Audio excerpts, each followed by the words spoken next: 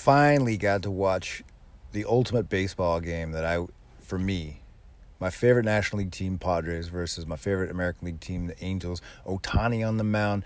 They got Juan Soto running his mouth. We ain't afraid of Ohtani, even though he's only got 15 home runs.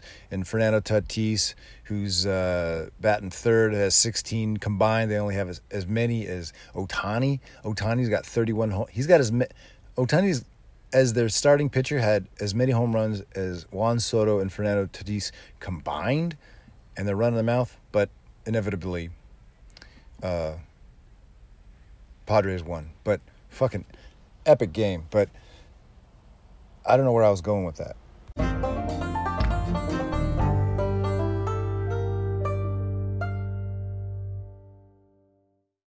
So I gotta admit, Monday was one of the better days I could possibly have, and things just had a way of falling in place. I don't know. You ever have one of those days where just everything's in the groove. Nothing seems to kind of wobble out of off the set path, right? And so I ended up getting tickets just before June, July, May, probably in May, I got tickets.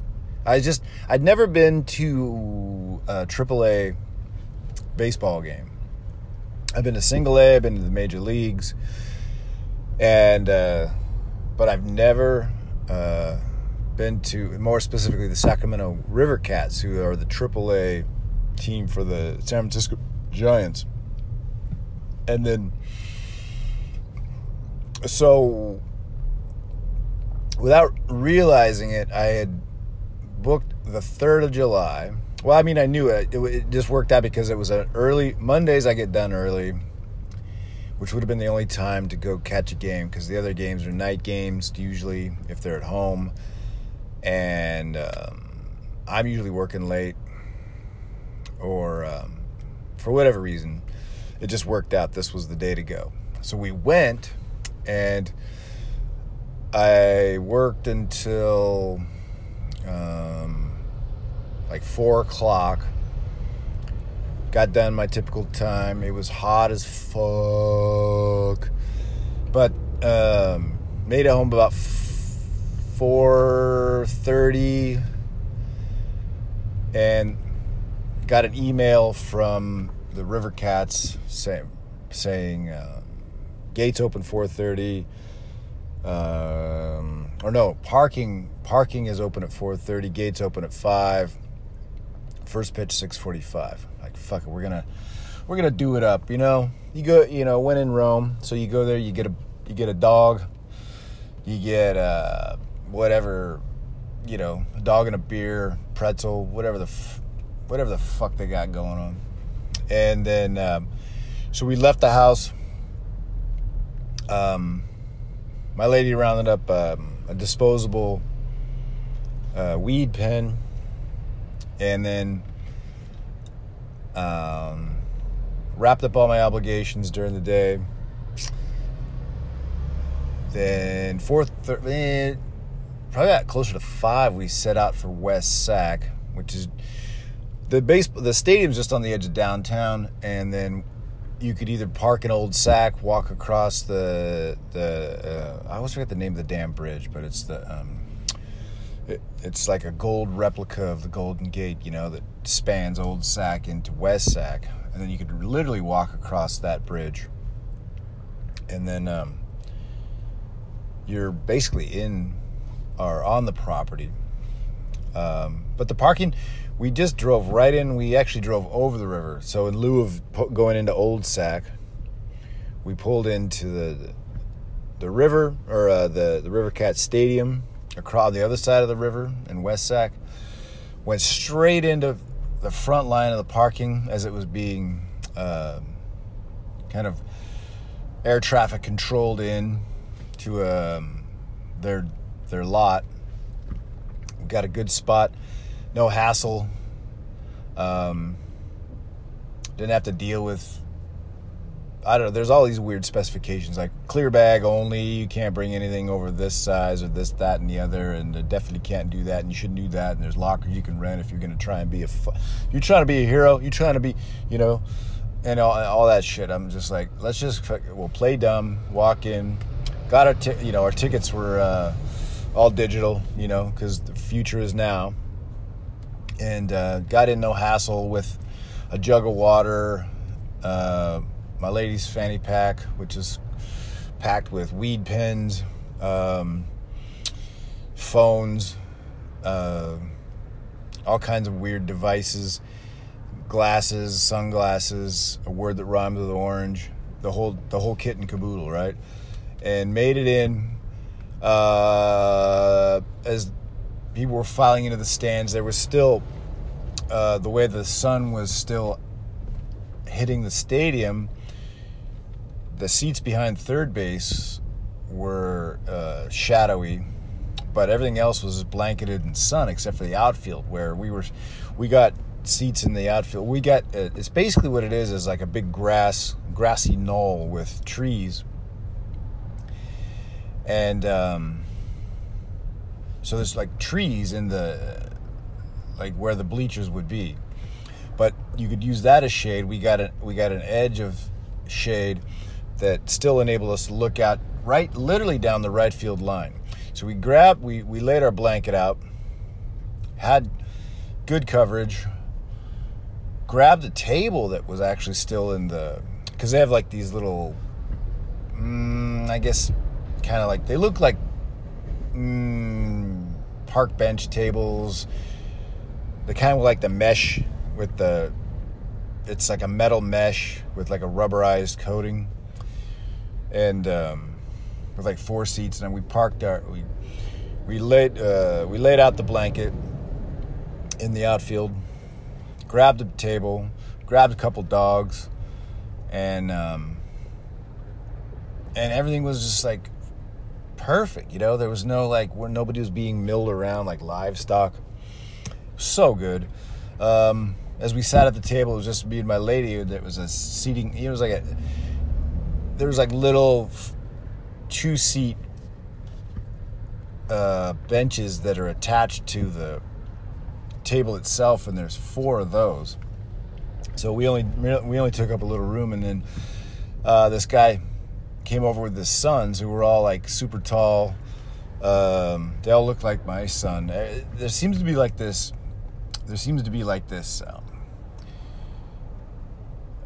Like a trend with tall, bushy-haired kids that look like Shaggy from Scooby-Doo that wear a hat with a flat brim, and they've all got clever names. So the guy that sat down next to me, he goes, "Hey, I'm Trevor." I go, "Well, I introduced myself," and he goes, "Well, I'm Trevor. This is," and then I reached out to his first son, who's named Eve. I think he said Eve, but maybe it's Eves, like Yves. In my older age here, my hearing isn't it's not what it used to be, right? And then his brother Riley, and then his other brother Ronan, and Ronan was autistic, which Trevor had explained. So there's it's fascinating. There's always like it's more prevalent obviously now, but Trevor even said like he's distracted by noise and large like abrupt sounds and crowd noises and stuff like that. So he deliberately took him out here, and I thought, well, that's interesting, because this guy Trevor was like one of those overeducated types, because I was wearing my VW hat, and he goes, "Oh, you into Volkswagen?" I go, "Yeah." He goes, "Yeah, I just got a GTI, or I just got one." He goes, "I just got one from Redwood City," and I go, "Oh," I go, "Which one did you get?" He goes, "Well, I called down there. It was a GTI. I called down there, and it was the easiest of the markups, or the most negotiable of the markups, because he tried one in Fresno, and the guy he was kind of playing games over the phone." I'm just kind of laughing to myself, because I know how all that works. it's funny being an old car dog, you just kind of get it. Like, they try and string you along. They don't answer questions definitively. It's kind of, there's an ambiguity. It's kind of like keep them on the hook. And it's the old bait and switch type situation. So he said that Redwood City was the one that played the least amount of games, but it was still a $2,000 markup. But it was the one he also wanted, because the one in Fresno was an automatic with the paddle shifters. And I'm like, oh, you're a purist. He wants a stick shift, which is, most guys that get a GTI, if they know what they're doing, they typically lean towards the stick shift. Like, good for him. I'm like, fuck yeah. So we chatted with them until they getting up and leaving, and then we made our way over to the blanket, and then I told him, hey, man, there's a flyover. We got a flyover. He's like, yeah. So you could tell he was kind of like an educated guy. He probably worked for some .com, had made pretty good money. If he's buying like GTIs in Redwood City over the phone with a $2,000 markup, then he's probably in tech and so of some sort. He probably maybe works for Intel or some other, little fucking .com bullshit. And so we grabbed our spot, and then they sang the national anthem, and then they did the flyover, which was badass. A couple of looked like either they were F5s, like because I think the Blue Angels fly F-16s or F5s. They're one or the other.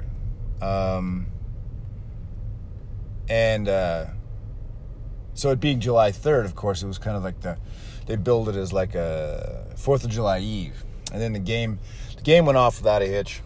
And the River Cats, they were playing the Reno Aces. The Reno Aces are the Arizona Diamondbacks AAA. And the weather was just immaculate. Like, there's a nice, like a 15-mile-an-hour wind, just keeping things cool. My lady wanted to get, they had these mini donuts, so she got a bucket of donuts. I eat like 19 of these things. Like, what? Like, fuck it. Let's go. Let's fucking go. A couple of dogs, 19 little donuts. Fuck it. And then the game, the game was fluid. Like, with the new clock, the new pitch clock, it really just flowed, but the River Cats ended up losing 7-0. And I thought for a second, like, okay, so they're going to have fireworks, but maybe because they lost. Maybe they're like, no fireworks for you assholes. Go home because we lost, right? Like, fuck off. But it wasn't necessarily the case. Matter of fact, the game ended like at 8:45 or just before 9. And it was just as, real dusk, real darkness was setting in. They went right into the fireworks. It was so good, and it was actually it was one of the best fireworks displays I've ever seen. Like, there was hundreds of thousands of dollars just blasting up over the tree-lined outfield there, and it was like, and the finale was like this incessant, just unrelenting, and everyone's just getting crazy. How Americans, they're like, of course, you suffer, you are exposed to all the July 3rd, 4th of July memes, as far as Americans on 4th of July being like George W. Bush riding a shark out of a fucking C-130 with a couple of M16s in each hand, just firing at will. And so it played right into that whole, what the fuck is a kilometer type, America fuck yeah vibe thing going on. And it was good, though. It was really good. And once that was over, damn, it was like we immediately walked out the front gate, across the street to the parking lot. First, second one out the door. No delay, no long convoy, everything was just fucking perfect. I couldn't fucking believe it. It was so nice. But, yeah, so I gotta say, fuck yeah, it was just fucking amazing. And then, but I had run, I had gotten to the point now where by the time we got home, it was 10:30, 11:15. Like, I was, like, done. Like, I'd left it all on the table. There's nothing left to give, right? After, early morning gym,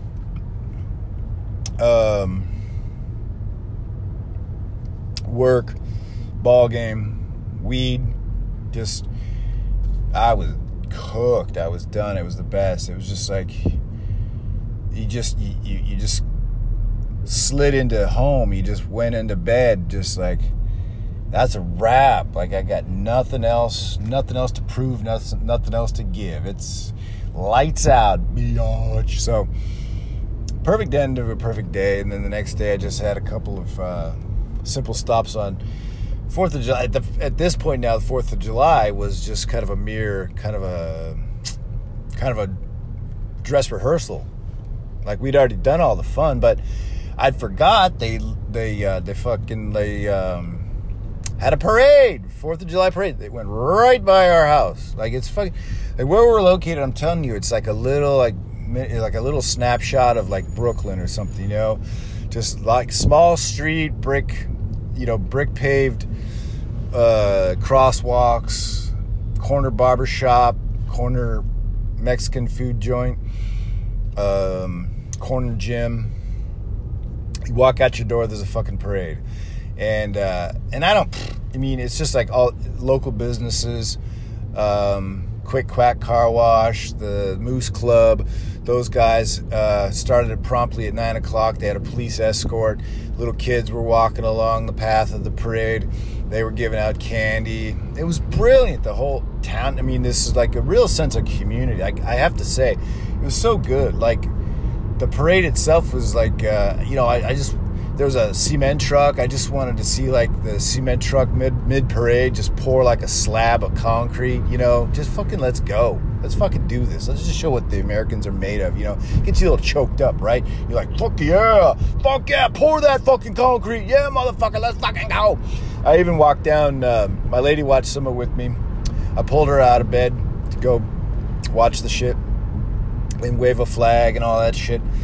Watch fire engines go by and make noise and all that shit. And then she went home. She had homework to do. And then I climbed up to the top of the parking garage there where I was planning on watching fireworks later on that night, the very top. And there's a couple of bums up there just knocking back a warm 40, and I just kind of looked over the edge, probably about, I'd say 5 stories up, and watched the parade from another angle. And then came down and made my way home, and then went to work. That was fucking brilliant. But boy, the only setback, and it's not even really a setback, it's usually the heat. Like, I get obsessed with, I just started watching, like, I just got into, like, deliberate heat exposure, because as I'm doing these fucking ice baths, right? So I alternate every other day. I'm not going to do it every day. I'm just not that guy. But I'm going to do it. I'm going to be consistent, but every other day, I'm also going to, the idea is, like, I guess, like the Scandinavians and the Russians and those Arctic Circle people, as they do their cold plunges in literal ice lakes, they also tend to, once they get out, go into a sauna. So my idea being that now it's really the full throes of summer. Like, I don't even need a sauna, man. I'm being, like, cooked as I get out of the ice bath. It's instant sauna, right? I mean, it's heat, man. It's here. Like, you're in a sauna, bitch. Right? So my coping mechanism now leads me to watch or just get into the mindset of people that are into deliberate heat exposure. One of those instances be this guy, I don't know what they're thinking, but there's this channel on YouTube, these guys, it's called the Yes Theory, and the idea is that it's like, overcoming kind of, I think they're trying to they've kind of created a brand for themselves. They wear these shirts that say "Seek Discomfort," right? And then the middle, it's just one line: "Seek Discomfort," and then the K in the seek and the C in the comfort are inverted. I don't know why they do that, but it's maybe a clever design thing. But they kind of put themselves in these deliberate situations that are deliberately uncomfortable. Like they'll go to like the most remote cabin, like the most remote fire watch in the Cascades Mountains of Washington. I think it's in Washington. Or they'll go to like these Nepalese honey hunters in the Himalayas that get this psychedelic honey, this hallucinogenic honey. But this one particular episode, they went out to Death Valley when it reached like 133 degrees.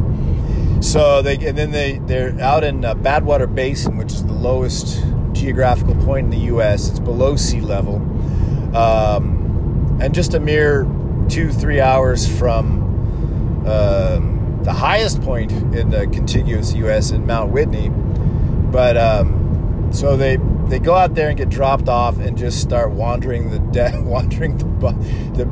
lowest point basin of Death Valley. And I'm thinking to myself, well, all right, well, I don't know why you would do that, but fuck it. So I started to empathize with these guys. I thought, maybe the heat isn't so bad, and it just got me into this mindset, like heat is the heat, It's just the heat, man. It is what it is. The heat is on. But so it just seems as though I just started to gravitate more towards things that are just deliberate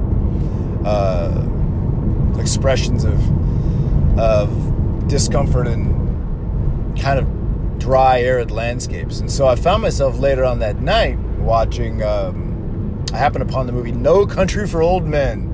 What a fucking movie. That's such a good movie. Such a fucking good movie. But and I've seen it a couple times, and it's got that ambiguous ending, and it's the epitome of West Texas. This is West Texas. And it takes place in the year like 1980.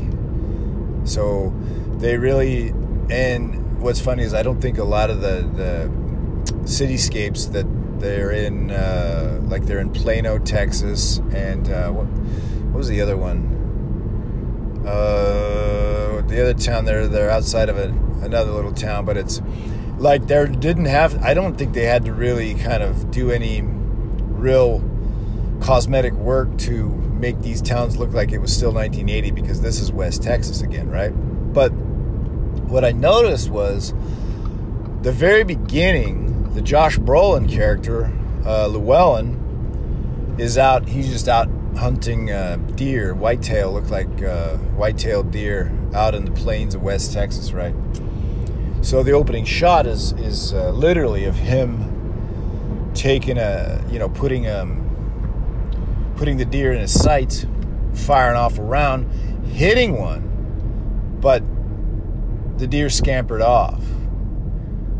And so he had to kind of follow it over the ridge to see at what point did the deer drop, right? He was only going to make it so far, right?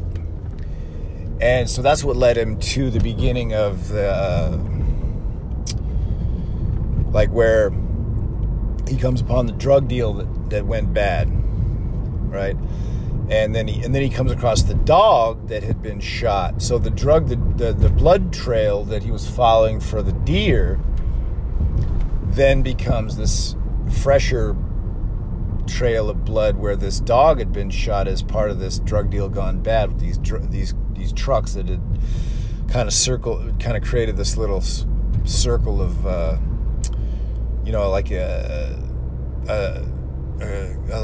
a little wagon train situation that you could see that had transpired where the deal just went south, and it just became a kind of a Mexican standoff where they all shot each other. But what I found interesting at that point now, of course, the pivotal point in the movie is where he finds the bag of money, takes it home, but there's the guy in in the F-150, which they call a Lobo in south of the border, they call those F-150s the Lariats, the Lobos. And the guy is still alive in the F-150, and he's asking for water. He's like, I ain't got any water. So Josh Brolin, his character's out there in the middle of West Texas, out in the dry, arid landscapes of West Texas. No water? Like fucking savage, dude. But so he goes home when he finds the money one guy had wandered off with the satchel of money and then just finally died under a tree. So he found that bag of money, made his way back to his trailer park, stashed the money, and then got a conscience. All of a sudden got a conscience, grew a conscience where he felt the need to go out and get this guy some water. And that's where he made the mistake, because when he went out there, it was finally evening time, and the guy had already passed away in the F-150. But all of a sudden, the owners of these said drugs and money were out there with their headlamps on their spotlights on their trucks, and they see old Brolin, and that's where he made the mistake. So now all of a sudden it just dawned on me that the very beginning of that movie, where he shoots the whitetail, is he is the predator, but then soon becomes the prey. So instantly the script is flipped on him. So he becomes the hunter. The hunter becomes the prey, and then the rest of the movie is just him being preyed upon by the predator, who is Anton Chigurh, played by what's his name, Javier Bardem, who is just fucking just probably one. Like I'd read something where that was like the most amongst like psychologists or a team of like psychiatrists or psychologists, that was the most that portrayal of a sociopath, of a psychopath, was like the truest that they'd ever kind of seen or been documented, right? And it was it's pretty gnarly shit, but what a movie. But it's that dry, it's like I'm just it is fascinating. Those big dry arid landscapes are just there's something about them. It's just a mystery of sorts, right? And but yeah, it's just like there's something about what happens out there. You look at other examples, like take for example like another great movie like Once Upon a Time in Hollywood, where Spawn Ranch is kind of like prevalent in the scenario, where it's kind of this dry arid landscape and there's just weird shit out there. It's kind of like that stretch of LA north, or the high desert out there, parts of Simi Valley, up over the Grapevine, where they used to actually film westerns up in the outskirts of like is it Saugus, around Saugus or Simi Valley, in those foothills up over the Grapevine. They used to shoot those old westerns up there, and it had that same effect, that dry arid landscape. But just there's just creepy weird shit going on in and amongst those landscapes. Like it just, when you're out like driving in the middle of nowhere, and there's like that one stop, that one little shack that you just like, fuck, I could use a little water, but how bad do I want water if I'm going to stop off there, right? It's like you're rolling the dice. Like Death Valley, for example. Death Valley, I've been through Death Valley a few times. The very first time did I cut across? Yeah. I was staying in Las Vegas, and I had driven up in May of '98 when Sinatra. He was the day after Sinatra died. My grandmother passed away, so I had left. I went up to the funeral in Yuba City, but I I went up 95, cut through, or no, excuse me, the 15. And I think, is it the 95 that goes up past like Area 51 and all that stretch? I think that's the 95. And then I cut across these little towns. There's like, I think is it the town of Bishop? And then or Independence. It's one of those funky, weird little towns. It's like the eastern entrance to Death Valley. And I cut through Death Valley. So when I left Vegas, it was like 90 degrees in May. I hit a sandstorm in the fucking desert. Cut through Death Valley. Sand just blowing across the highway.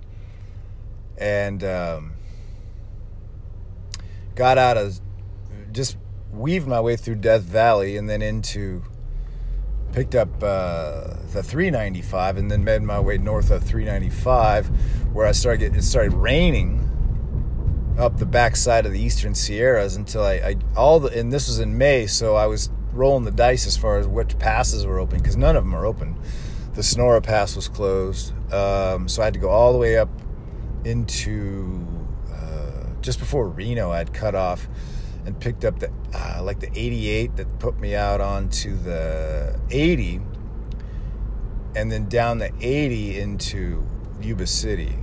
But by the time I got up into the 80, up in the mountains rather, on the eastern, just past Reno, it started snowing on me.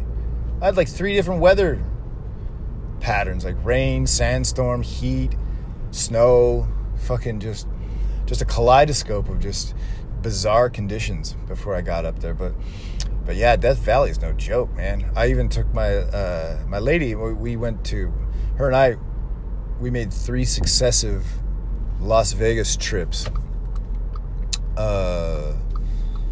starting in 2012, and then again in like 13, and then 14 each year it seemed. Or no, the last one was in 2015.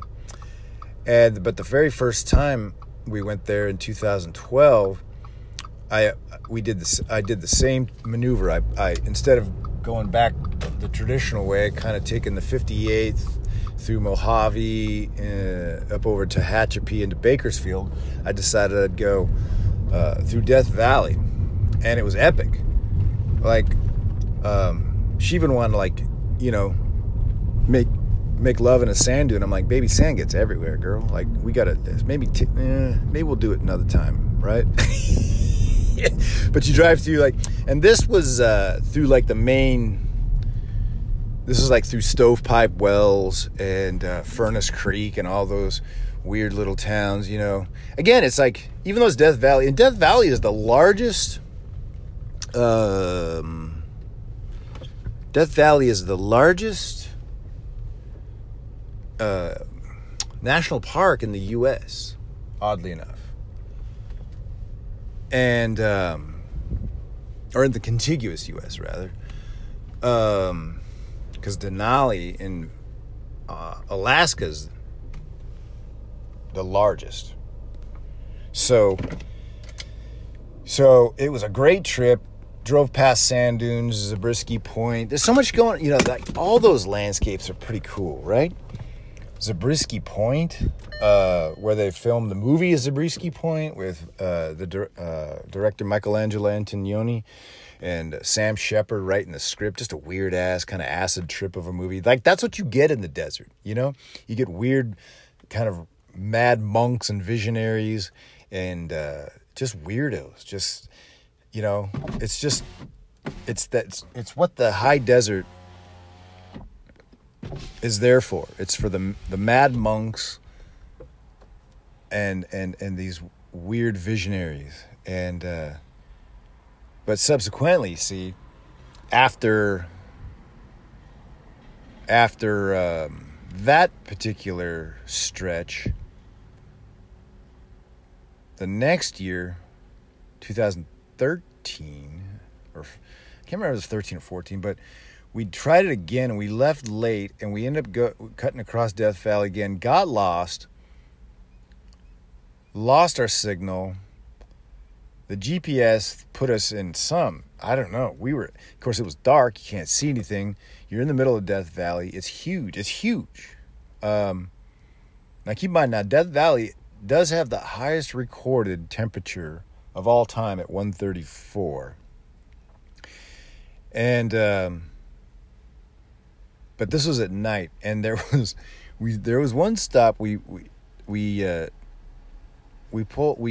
stopped off some. We pulled over because we were going to ask directions, and it was like a little funky ass hotel, one like you'd see kind of like where Llewellyn, Josh Brolin's character Llewellyn, ended up at in West Texas. Kind of a similar kind of thing like that, where it's like you still probably use a real key, and but we didn't. I wasn't going to get out. This was like Devil's Rejects type stuff. Like that's why that a movie like Devil's Rejects is so kind of pure and realistic, because like that shit could happen, right? Devil's Rejects is kind of like one of those weird, like that's kind of like out in Bakersfield, Taft area, kind of like where they filmed like the beginning of like Five Easy Pieces with Jack Nicholson, middle of nowhere, highway, desert, oil derricks in the background, and then just psychopaths. Just weird psychopaths in strange buildings that you don't pull over and ask directions for, unless you want to be tortured in a dark, shitty motel room. Right? I guess. That's the heat for you. Because the heat does shit to you. You know what I'm saying? And but it's just, all it is a matter of, coping with the heat. But all those scenarios they just fascinate me. They do things to people. That's where that's where the Manson followers live. They lived out like in Lancaster or something, right? Like in on Spawn Ranch, just deserted, dried out, just a husk of a town, just strange, just bizarre shit, So it's both compelling and foreboding all at the same time. So but there is something about it. There is something about it, right? Like it's No Country for Old Men, that's for sure. Like that's hence the title. Like it's people just wander out in the desert and then they just don't they don't come back, right? It's just it's fascinating shit. But yeah, like I've just been upset. Like I'm reading this. My lady got me this book called The Man Who Walked Through Time. It's about the first guy to ever walk the entirety of the Grand Canyon. And this was back in the 60s. And so it's stuff like that's it's just fascinating. There's like you've got to hold a little respect for those situations, because it's just so unforgiving. Of course, now this was prior to them. They expanded the size of of Grand Canyon National Park after this guy did it. So it was an abbreviated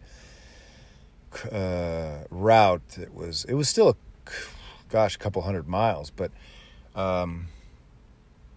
once they expanded the park, now if you were the total length of a journey like that, rim to rim, or north rim to south rim, the entirety of the edge, the outer edge, brings you to closer to about 700 miles. And there's been more people that have stood on the surface of the moon that have traversed the entirety of the outer rim, north to south, the 700-mile trek. I think there's been 12 men on the moon. There's only been a total of 10 that have made that trek around the Grand Canyon. There's some rim-to-rim trail I was looking at that they call it the rim-to-rim, and you can do it in a day, but that's not what I'm referring to. This is the actual outer edge of the entire canyon. So, and it's billed as a through hike, but it's it's ridiculously obstinate and foreboding. So it's just but it's that appeal, you know. People want to go. Like, if you strip it down, the Grand Canyon, all it is just it's just a big hole. It's a big dusty hole, but people come from all over the world to see it. Right? It's fascinating. There is that allure of just the desert and the heat, and just the stoic existence of, you know. You find this the harshest of the climates out there, and the animals that are out there are just the people. They're the animals and the flora and the fauna that are the only things that can survive in those environments, and it's cruel, and it's but there, you know, there's frogs and lizards and, you know, reptiles and bugs and beetles and shit like that's the only thing that can survive out there. So, you know, it's got to be gnarly, right? I mean, that's why Australia has just like the weirdest ass shit. Like, these guys that go out there and just kind of throw out a bedroll and just kick it on a bed of sand. It's just like, bro, like, yeah, like, you got balls of steel, man. You've got 10-pound fucking cannonballs. But all in all, like I say, there's, you know, sometimes you catch a groove, you get lucky. If you're on a trek, if you're on like we got lucky with our ball game, the fireworks, it was fuck, it was so good. And then, but the flip side of that is just the extremities of these. It's the flip side of streamlined perfection. The flip side of, you know, of enjoyment and convenience is just a nice little jaunt in the desert. Am I right, or am I right? Or am I right, or am I right? But anyway, yeah, just more pointless musings from more pointless dispatches from an arm's length admirer of desert landscapes. And but if you ever want to read like a really good like the epitome of life in the desert, that would be like Edward Abbey, like Desert Solitaire. It's a perfect, like when he was a park ranger out at Arches National Park in Utah. It's fascinating. That like there's no other landscape quite like that. I mean, as Americans, you know, you take for granted some of these places like southern Utah, even parts of Nevada. Like, there's parts of Nevada I would love to go hiking through, right where like Sparks ends, and then you get the little rolling hills and the bluffs and there's actual mountains. Like Nevada even takes kind of a bad rap as far as expectations. People think there's nothing. I mean, there's not much out there, but the rolling hills are fascinating. And I've been told, like, by people that are really into like geology and stuff like that, like there's shit inside those hills that both geologic and probably, you know, government institutionally, there's some weird shit inside those hills out in Nevada. But I would love to just kind of go out past Sparks and kind of roam around those hills, you know, just south of like the Black Rock Desert where they set up for Burning Man. Because there's another example, like people just seekers, just weirdo seekers going out to the desert, right? Mad monks and weirdo seekers going out to the Black Rock Desert, you know, setting up a city for a week, just staying in the desert, just being one with the dust and shit like that. Is fascinating. Just good shit, man. Weird. Just interesting kind of, like, the minute you think of deserts, you're just like, oh yeah, bunch of mad monks and weirdos and seekers. Yep. Mad monks, weirdos, and seekers. But on that note, I'm going to wrap it up for y'all. And hope you all had a good 4th. America. Fuck yeah. And I'll talk at you later. Arrivederci, baby.